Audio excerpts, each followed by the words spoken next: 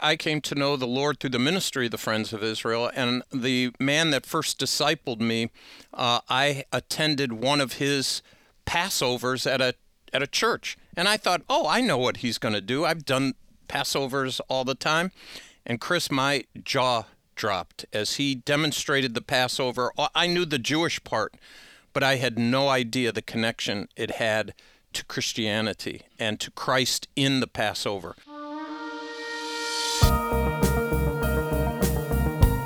Exodus 12 says, I will pass through the land of Egypt in the same night, and I will attack all the firstborn in the land of Egypt, both of humans and of animals, and on all the gods of Egypt I will execute judgment. I am the Lord. The blood will be a sign for you on the houses where you are, so that when I see the blood I will pass over you, and this plague will not fall on you to destroy you when I attack the land of Egypt.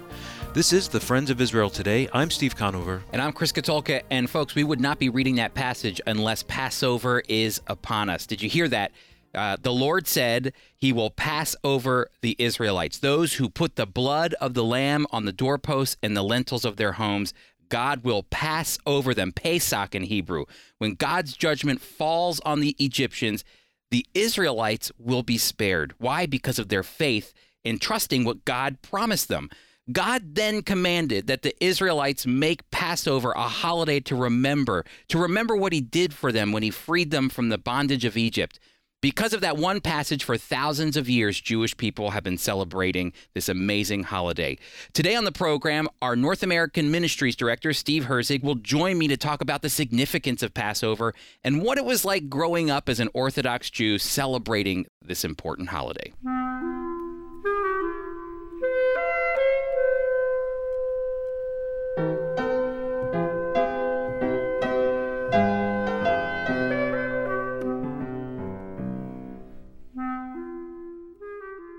Steve, welcome to the program. Chris, great to be here. You are the perfect person because today we're talking Passover. The Passover season is upon us, and I know that you have a long history with the Passover celebration. We're going to talk about that in a little bit. But, Passover, I kind of see Passover in two different ways. First is the historical account of Passover that we see from Exodus chapter 12.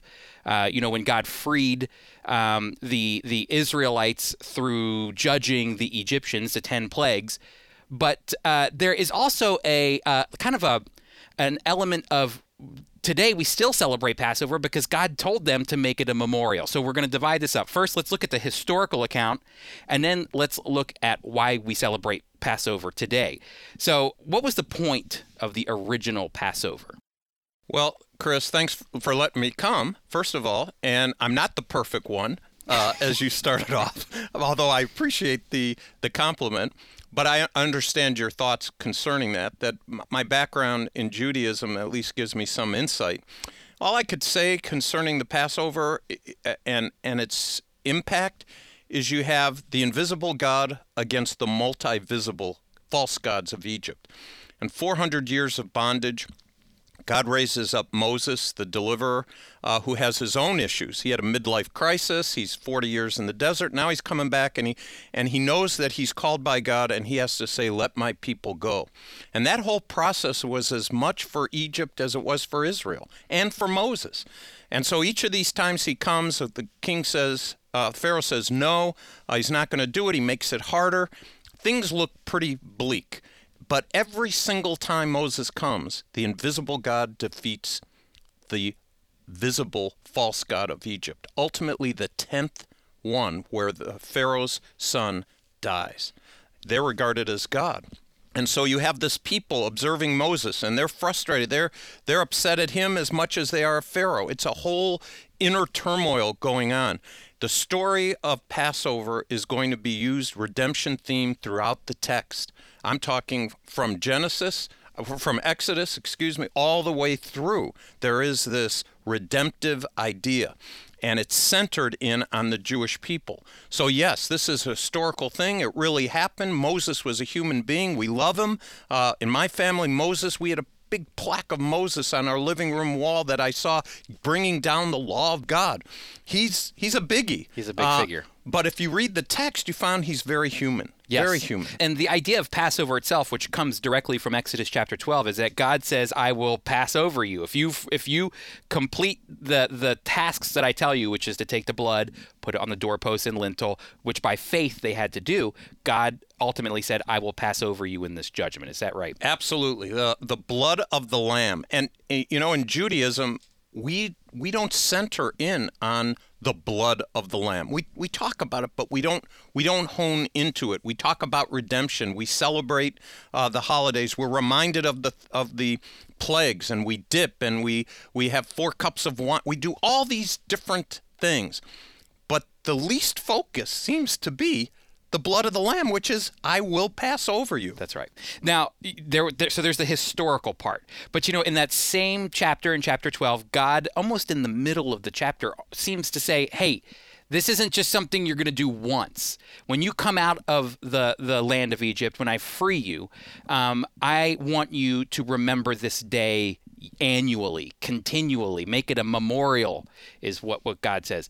Can you talk a little bit about why would God demand that the people make it a memorial to remember it annually? Because he knows we have short memories. That's why. It's that simple. It's that simple. Remember, you used that word in your question to me in a few different ways. Remember. Chris, there are all kinds of jokes about husbands forgetting their anniversary. There's situations in our life when we forget names. We forget situations. We forget so many things. And as soon as somebody brings it, oh yeah, then it all comes back. And so God knows our memories, and he is driving home the fact that there was the blood of the Lamb.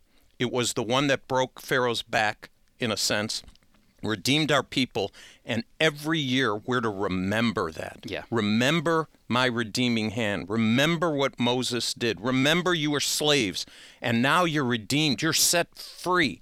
That is such a huge theme for myself growing up, Jewish people today. Passover is huge. You've been to Israel, Chris, and you know that even Jewish people in Israel, Israelis who are Jewish, they are not religious. But Passover is a huge deal for them. It is. And one of my favorite stories, actually, is a tour guide that we love to use in Israel. His name's Tito.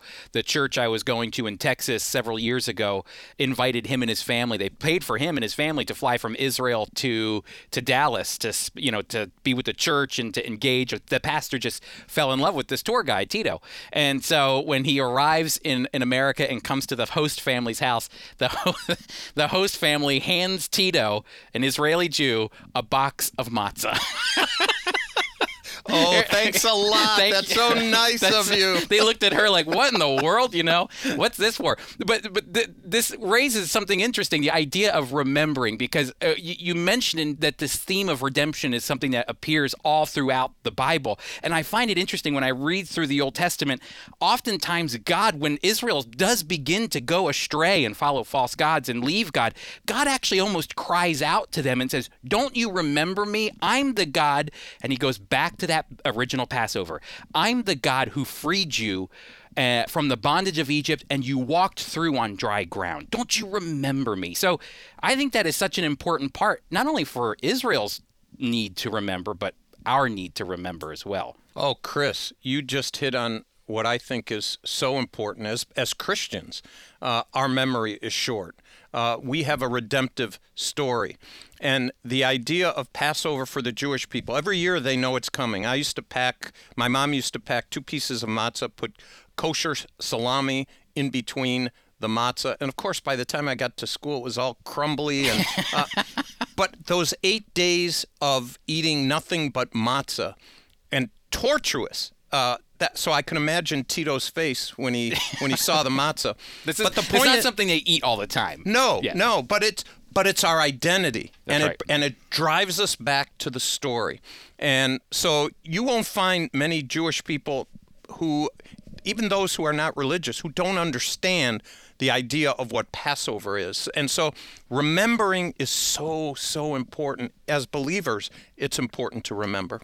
I want to go to you, though. You talked a little bit about what your mom would do for you during Passover and the Feast of Unleavened Bread. But what was it like growing up in an Orthodox Jewish family and embracing Passover? Tell us about what would it look like on an annual basis? Well, I remember as a 5-year-old going downtown Cleveland, my grandmother would pick out a live chicken, pick it out, put her finger through the cage. They'd slay the chicken. She'd bring it back. Of course, it'd be butchered. She'd put the feet so we'd have matzo ball soup, chicken soup, the feet, the cartilage melting in the broth. Wow. It's a vivid memory. And by the way, the best chicken soup I've ever had in my life. And so the idea of Passover is a Seder service. And because of my background, Seder services lasted 5 hours. That's an Orthodox Passover. That's correct. Yeah. 5 hours. So what do you do for 5 hours? When my grandmother and grandfather were alive, the grandkids, my cousins and myself, we sat at the edge of the table, and my cousins were older than me, and they used to throw spitballs on they would make sure my grandfather couldn't see it, just irritate us. We were younger and, getting in trouble. But then there were things that happen at the Seder that involved the children. Whenever I do a Passover at a church or something like that, and there's kids making noise or somebody spills the grape juice, that's what's supposed to happen. Yeah. It's part of the family. Remember, they were in a place. God passed over and said, when I see they had to be in their place. They were eating the lamb. There were people dying all around them, but they were in their house safe and secure. And so you sit there, go through the whole story, and we're safe, and we're family, and we do all the things families do. And so kids making noise, spilling things is part of the whole shtick. It's part of the whole thing. Now, for our listeners, actually, it's really exciting. We actually have Steve's story of growing up and being a part of a Jewish household, an Orthodox Jewish household in the Passover season. We have it written out for you, a testimony, a great picture, too, I hear, of you when you were younger.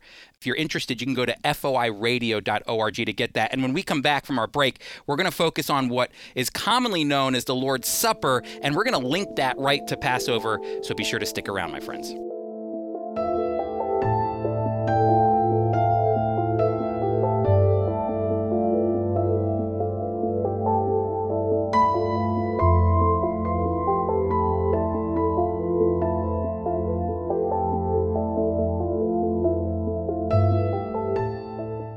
I want to share with you an important book from the Friends of Israel collection, The Feasts of Israel, Shadows of the Messiah by Bruce Scott.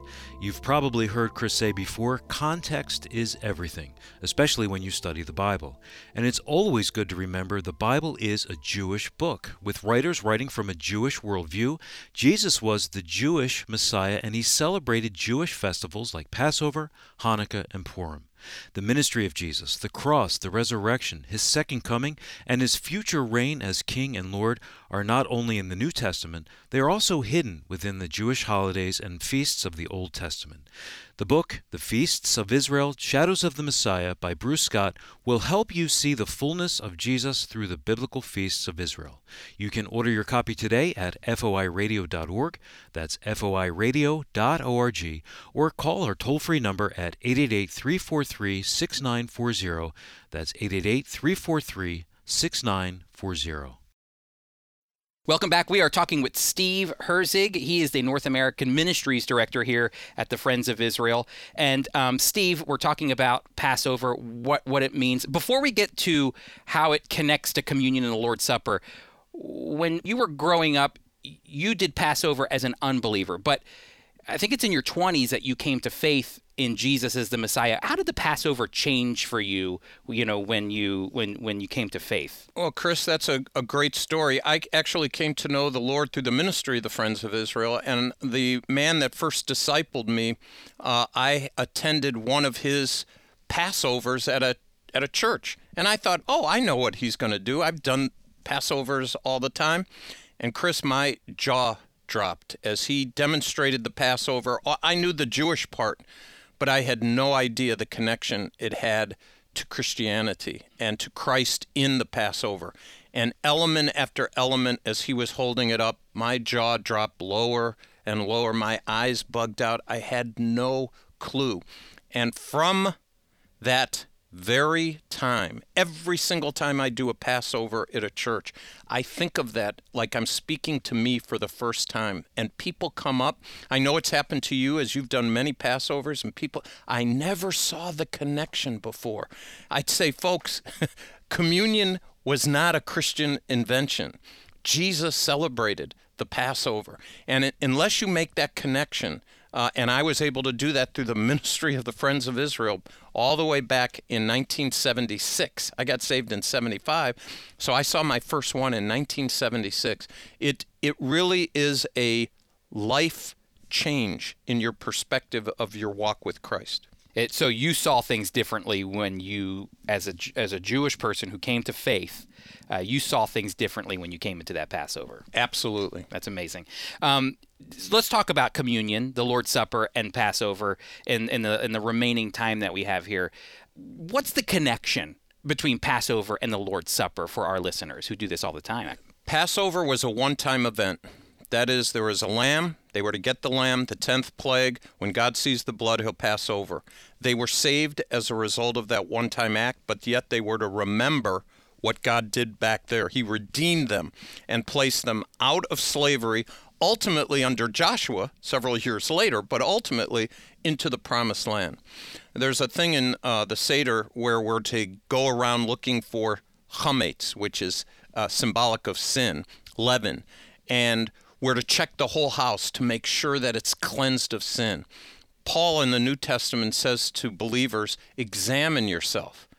Examine yourself. Go through your temple of the Holy Spirit. Is there any sin? And in Passover, you're supposed to take a feather, put it in a dustpan, and throw it out of the house. And before we take communion, the idea is we're to remember. Is there any sin in your life?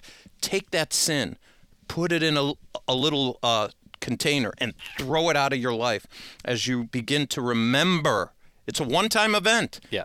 Christ died once and for all, but we're to remember what he's done. And in essence, when we think about communion, we can think about Passover in the same and say, yeah, here's where I was. I was lost. I was dead in my trespasses and sins, and God redeemed me, took me out of the marketplace of sin, and set me free. I'm in the promised land. Yes. And he made it all possible. There's the direct correlation, the idea of the Israelites were in the bondage of Egypt and God redeemed them and set them free. And in the same way, there's almost like a new exodus that takes place. We were once, we were bound to sin. We were apart from God, and in Christ, our Passover lamb, as Paul says, we've been set free. We've been redeemed. We are new. And I love that connection. We're in the promised land with Jesus the Messiah. That's a Amen, great brother. Well, listen, maybe some of you are out there and you're driving around, or maybe you're sitting by the radio and you're thinking, I've never done a Passover before. I'd love to do a Passover. Well, we want to encourage you to go to foi.org, foi.org/ Passover 2020, foi.org/Passover 2020. If you go there and you send us a message here at Friends of Israel, we will make sure that we can help plan a Passover Seder for you and your family, or for you and your small group or Sunday school, or even for you and your church, to give you a presentation, a demonstration, whatever you'd like to connect you and your church, your fellow believers, with what happened in the past in the Passover, and connect it right to your very life today. So, Steve, would you encourage people, if they've never done a Passover, to do one? Absolutely. I think it's, honestly, and I know for you, growing up in a Jewish household and seeing it, it probably meant one thing, but when I did it my first time, it was eye-opening for me as well, and I think it will be eye-opening for you. That's foi.org/Passover 2020. Steve, thank you so much for coming and enlightening us. Thanks, Chris. Now, Apples of Gold, a dramatic reading from the life and ministry of Holocaust survivor Zvi Kalisher.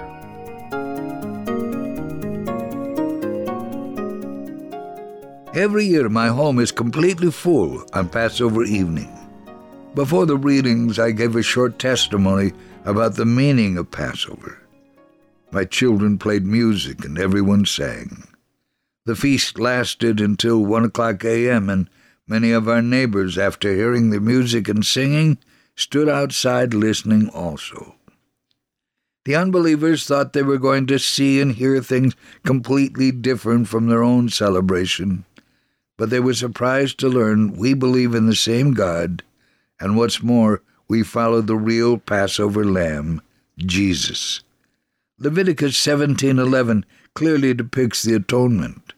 For the life of the flesh is in the blood, and I have given it to you upon the altar to make atonement for your souls.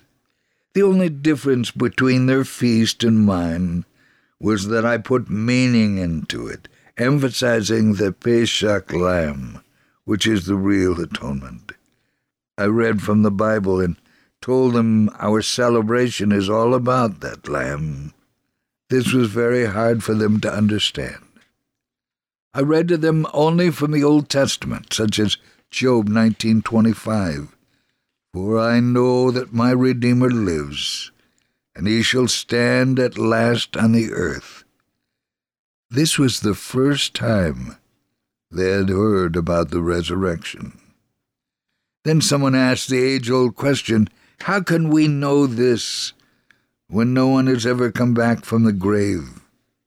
I replied, the Lord rose from the grave. No, the questioner said, we don't want to hear that example. We want to hear from the Bible, but not from the New Testament. So I quoted the prophet Daniel, who wrote, and many of those who sleep in the dust of the earth shall awake, some to everlasting life, some to shame and everlasting contempt. You can have the Lord's mercy. You can have real atonement through his death and resurrection. They did not understand how God could be born, die, and come again. I told them the Bible speaks of all these things. Micah 5:2 and Isaiah 9:6 foretold his birth. Isaiah 53 foretold his suffering. Zechariah 12:10 foretold his death. King David prophesied of his resurrection in Psalm 16:10, and Daniel 7:13 predicts his second coming. I showed them all of these things without once opening the New Testament, because God has given us a very clear picture of the Lord our Savior and our Passover in the Old Testament. I then told my visitors, you can see the way we have celebrated the Passover today. It's not taken from our imaginations, but from the Holy Bible, the same Bible you read. The Lord has promised he will come again, and he has told us to watch and pray so we will be ready for his coming. By the end of the evening, some of my guests had changed their minds about me, and we all sang together the popular song of the Passover taken from Psalm 118.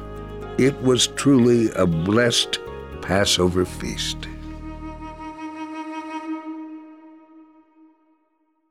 Thanks for joining us today. We heard Chris and Steve Herzig talk about how Friends of Israel would love to come to your church, small group, or Sunday school to present a Passover demonstration. Chris, you've done many of these and have told me that leading Passovers for Christians is a highlight of your ministry.